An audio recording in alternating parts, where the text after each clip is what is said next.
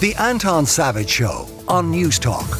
We have a rake of pieces of medical advice that are being sought from our resident GP, Eleanor Galvin. Morning, Eleanor. Good morning.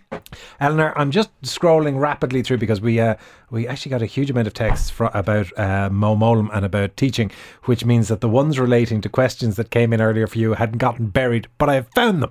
I am male, early 70s, with significant osteoporosis. I have always taken adequate calcium in my diet.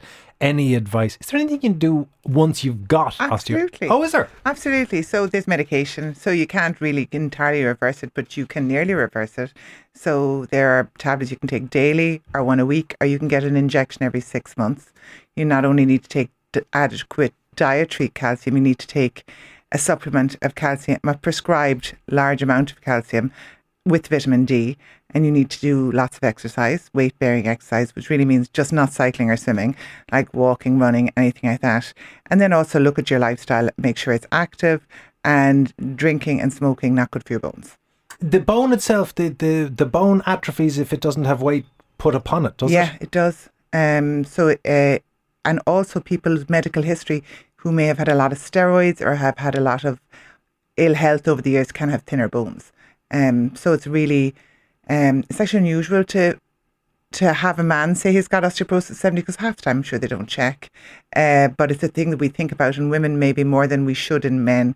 We should also think of it in men. Am I right in saying the GPs are getting less and less eager to prescribe steroids because of those kind of consequences? Yeah, but there's nothing like a steroid when you really need one, though. What's that line about having a gun and needing one versus not having one and not needing one? Yeah, there's a line between deciding we're going to not give people steroids and have a wheezing child in front of you. Same is true about antibiotics. It is very good that they don't get wrongly prescribed, but by God, when you need them, you need them. Yeah. Text saying, for the last few weeks, the corners of my lips are open, sore and crusty. I feel a bit dramatic going to the GP, but it's one of those things. It's like the quick at the side of your nail. It drives you bananas. I feel a bit dramatic going to the GP with this, but can I get anything over the counter? Well, you answer. I'm just going to tweet that, Mike. You keep talking. Angular cheilitis is what it's called, the corners of your mouth, and it's generally associated with low iron or low vitamin B12. Small kids, it can be associated with just drooling because they're getting new teeth, and older people, it can be associated also with drooling because they have dentures. So in the short term, yes, it's Easter Saturday, and out of hours would be delighted to see you at the corners of your mouth. So you can use Vaseline just to keep them dry over the weekend, and then go and have blood test done. Show it to your GP. You probably are short or something. Now, I put it to you that Vaseline is the equivalent of take 2 aspirin and call me them. It does nothing, Eleanor. It's just a way to make me leave you alone. I would say Sudocrem was any other part of the body. So they're both miracles. My aunt is 81, says text, she has been on diabetic medication for a number of years, which was well tolerated. In the last 12 months, her metformin has been increased to 2,000 milligrams daily. She is now suffering chronic pain and stiffness and is unable to walk. Is it possible that the high dosage could be inducing the muscle pain? Would you recommend reduction of meds or alternative therapy? She is also taking Farxiga and Bipsodide. I'd let you say that one, yeah. Ooh. No, so 2,000 milligrams of metformin may appear a lot, but actually the maximum dose is 3,000. So it's not, but she's an older lady. There can be rare side effects of metabolic acidosis, but she'd probably have more than just pains in her joints. She'd probably have pains in her stomach. It's kind of in a medical emergency. She also could be just older, maybe have developed some arthritis or some other autoimmune thing. So she should go back to the GP. But I don't think it's unlikely that it's the metformin. But it could be anything. But 2,000, that would be kind of typical.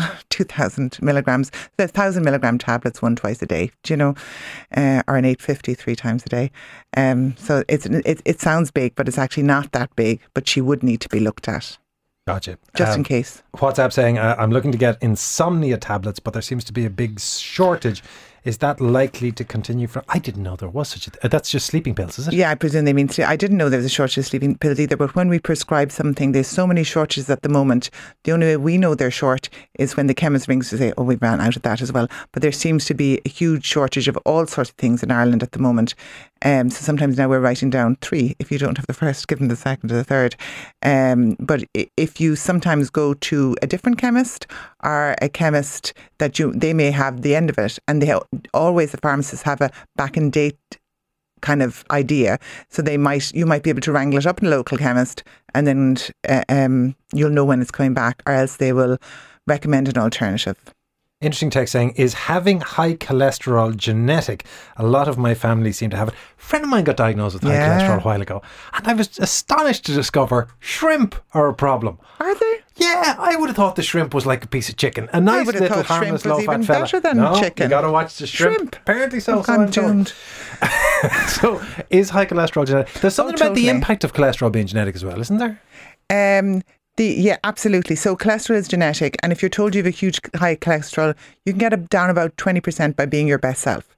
And you will have people come in who are 26 years of age, fit as a flea, vegan, and they will still have a crazy high cholesterol. And then you ask them, are your parents taking anything? And they are. And for those people, it's now about early prevention of the secondary complications of high cholesterol, which is stroke, heart attack, cardiovascular disease. So for those people, they find it hard to believe, but with diet alone, you can't do everything. Whereas if you're just hovering in the not being a good person and eating lots of shrimp, apparently, then you can change your diet and hopefully you will get it down to an adequate amount. But if you're starting too high, you'll never get it down. And the other side is you could have somebody 26 stone, doesn't exercise, eats a lot of butter, and they'll have a fabulous cholesterol. There must be a German word for things you say on radio and then get a deep sense of regret that maybe you're wrong. I think I'm right on the shrimp. I'm 99% sure I'm right on the shrimp. I'm still going to eat shrimp. Well, if you end up with high cholesterol, don't say I didn't warn you. Text saying, I am 35, planning to do egg freeze. This is an interesting because I'm curious to see how much this comes up. I'm 35, planning to do egg freezing. How many eggs do they need typically, and will I need to do more than one cycle? Are you seeing more of this? Yeah, loads more of this. So kind of they want to get out. It all depends on when you do the first harvesting of your eggs. You take a whole load of drugs. 2 weeks later, you have a harvest. 10 to 15 eggs would be a great crop. And then it depends on how many freeze successfully and all the rest of it. So if you manage to get 10 to 15, then you may only have to do one cycle. But if you don't, then you might have to do 2 cycles. But also at 35, you might say to yourself, I would like to have 4 children. Then you might need to do, you might want to bank 30 eggs, because 30 eggs might only make 5 embryos if you're lucky. But and am I right in saying that, and in this instance it is what it is, but in an ideal situation you want to bank eggs as early as possible? Absolutely. Don't you? But then life kind of, people think that these things will happen. 35 is a young age to be talking about banking eggs, but the right age probably to do it. But there's also the other part of it is a baby, and people donate eggs. So if you're 42 and listening and thinking, oh God, I've missed the boat, there's still people get egg donation all the time, anonymous egg donation or even known egg donation. So that's still open to people who are much older. Text saying, what recommendations do you have for dealing with an overactive bladder? Before this, I want you to debunk something. I have a friend who maintains that he was diagnosed with a thick bladder. So he says that he has very thick bladder walls, which means that the internal volume of his bladder is very wee. I think he's making this up. Could that be true? It sounds like it could be true. I'd need to Google that one. There is something about thickened bladder walls from kind of ongoing inflammation. But I don't know if it would be so thick as it would make the inside of it that much smaller. That's what I thought. I was like, how thick can they be? It's like a thick plastic bag that you take shopping as opposed to the thin one. Hardly an inch and a half. Like that. That's an armour-plated bladder. No, because it's a litre bag, really. Sorry, this is an aside to what do you do if regardless of the thickness of your bladder, what if it's overactive? How long has it been overactive? Has it only been overactive a while? Are you sure you don't have a kidney infection? Have your wee tested? See if you maybe need a bit of pelvic floor exercises. See if you could do some bladder training with a physiotherapist. You can get tests in hospital to see how overactive it is. And then there's tablets at the end of all that. So those old tablets really, or else maybe pelvic floor physiotherapy. That's a difficult conversation to have, wouldn't it? Pelvic floor physiotherapy? Well, yeah, how do you start that? Well, I would say it's a referral letter is handy on that one. I would say you'd want to like your therapist. But the physiotherapy is a very personal experience, I'm sure. Yeah, but there's a difference between my Achilles tendon is a bit tweaked and... But there's a practice of pelvic floor physios with us near us, and they do it all day, every day, and they get amazing results. Really? Yeah, amazing results. In relation to some of what we were talking already, Anton, how much shrimp does your mate eat? It wasn't that shrimp was the sole contributor. I think I was offering the individual shrimp and they said I can't. Oh my God, I can't have shrimp. Shrimp is bad for you. Yeah. We have a suggestion in relation to you at your Vaseline and your pseudo cream. For the person who has splits on the side of their mouth, try Cymex. Is that right? Cymex? Never heard of it. Yeah, Cymex. It's over the counter and it's amazing. I had this problem for years and it was the most soothing thing ever. Fantastic. But maybe get your iron, your vitamin B12 checked too.